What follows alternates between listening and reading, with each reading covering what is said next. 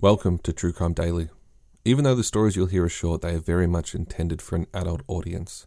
The stories you'll hear cover some very serious subject matter, and they contain content that will be alarming for some listeners. Listener discretion is advised. The university acknowledges and deeply regrets that it did not handle Lauren's case as it should have, and that at the time, its employees failed to fully understand and respond appropriately to Lauren's situation. As a result, we have failed Lauren and her family. If these employees had more complete training and protocols to guide their responses, the university believes they would have been better equipped to protect Lauren. That was said by the University of Utah's president, Ruth Watkins. She said it during a press conference after the university had announced a settlement of $10.5 million in a lawsuit against the school, a lawsuit brought by Lauren McCluskey's parents, Jill and Matt. It's easy for me to say, but Lauren's murder could have been avoided. Lauren was 21. She was attending the University of Utah in 2018. Her mum was a self-proclaimed helicopter mother, but doing her best to give her daughter space while she was 600 miles across the country at college. Her mother said that she was often hard on herself, constantly striving to be better at school and on the track. She excelled in both academics and athletics, but that came at a price of never really being good enough as far as she was concerned. Competing in a school of over 32,000 people and striving for academic success was brutal for the shy Lauren. She spent the majority of her time in freshman year at college with her head down, figuratively and literally. Her roommate said whenever she saw Lauren walking across campus, she would have to call her name out just to get her attention. As her time in college came to an end, with graduation in sight, the one shy girl finally came out of her shell. Her confidence exploded. She was excited by life and the thought of graduation, and she was looking forward to taking her diploma somewhere nice and warm like San Diego. But the beginning of the end came on a Saturday night in September of 2018. Lauren headed out to a new bar on Main Street, the London Bell. As the wait in the line came to an end, Lauren and her roommate Alex met Sean Rowland for the first time at the door. He was a bouncer, he was a good-looking guy in a position of authority, and he caught Lauren's attention. Lauren liked him, and she could tell that he liked her as well.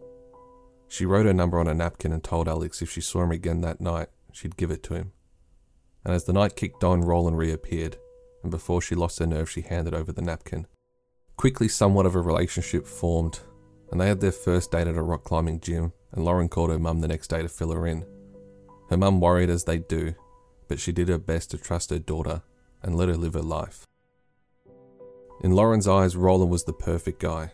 He was grounded and mature, not like the guys she was used to around the university. He was only bouncing part-time so he could pay for his degree in computer science at the community college. Her mum worried because he was considerably older than Lauren. He was 28. And as roommates often do, Alex was woven into Lauren's life, and at first she was excited for her friend. But Alex began to notice things that gave her reason to worry.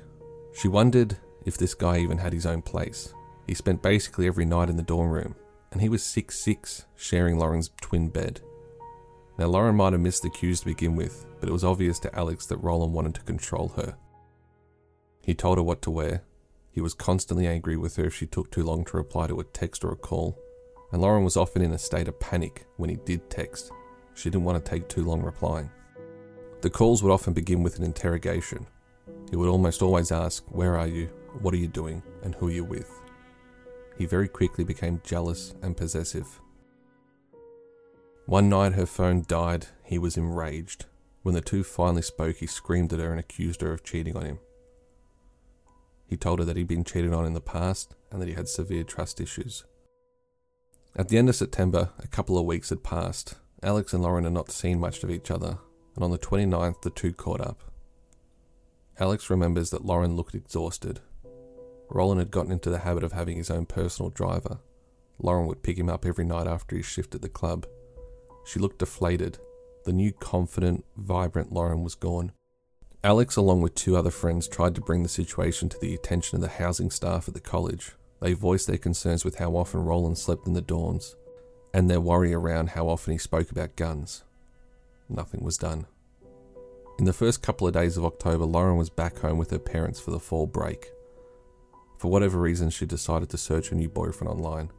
She found that he'd mostly lied to her. His name wasn't Sean, it was Melvin. He wasn't 28, he was actually 37. Worse even, he'd been in prison for 10 years. He was a registered sex offender. He'd only recently been released when the two first met. She returned to school a week later on October 9th. The information she found out was enough to kick her out of the trance she'd fallen into, and she was determined to break up with him. She spoke to Alex on the phone and voiced her worry. She couldn't just call or text him to end it. He had her car. She'd lent it to him while she was with her parents. Alex gave her the advice of doing the breakup somewhere public. And once off the phone, Roland charged into the room screaming at her for talking about their relationship with other people. He'd been crouched down outside her dorm window while she was on the phone. She confronted him about the lies, and he tried to claim he was framed by a girl at a party who was 17. He swore he did nothing wrong, and he only pleaded guilty because there was no other option. As a part of his plea deal, he admitted to soliciting sex from a 13-year-old girl. With every demand for Roland to leave, he forced himself sexually onto Lauren. Finally, the next morning, he left. Campus security escorted Lauren to collect her car. And when it finally seemed that Lauren would be free of him, she began receiving text messages, claiming to be from his friends. They first spoke about how sad Roland was, and then they started to get more and more aggressive. Finally, she started receiving messages telling her to go and kill herself. It was obviously Roland sending the messages. He even messaged her saying that he was going to kill himself. Police were unable to do anything about this because apparently nothing criminal had been done, and these weren't real threats. The real threat came soon after when he messaged her threatening to release explicit photos of her unless she paid him $1,000. In a panic, she paid him. Again, Lauren sought help from the police. Her and Alex went to the local station. It was obvious the police weren't taking it seriously. The entire conversation took place in the lobby. It was passed off with the officers saying it was either a scam or someone had hacked into Roland's phone. Over the next week, Lauren called the police trying to have someone take her case seriously. She sent them evidence of the messages and what she was able to find online about his past. She was fobbed off repeatedly. Finally, she did receive a message from police telling her to come into the station. Only it wasn't from the police. It was Roland again. She called the detective and she was told to ignore the text. On October 28th of 2018, Roland broke into Lauren's building and he waited for her. He waited for her to walk out and he followed her. She was on the phone to her mum when Roland attacked her. The last thing her mum heard was the phone drop and Lauren yelling no. He dragged her into the back seat of a car and he shot her multiple times. He left the car in the middle of the parking lot and he was picked up by a girl he'd met on a dating website. When police finally tracked him down the next day, a car pursuit broke out that ended at a church. Roland ran inside and barricaded the doors. He shot himself in the head. At the time of her murder, Roland was on parole. His parole officer knew nothing about the repeated contact Lauren had been making with police about Roland. Lauren was let down time and time again by police. One of the officers who didn't see it fit to take her cries for help seriously did take the time to forward copies of the explicit photos being used to blackmail her to himself so that he could show his friends. He still has his job.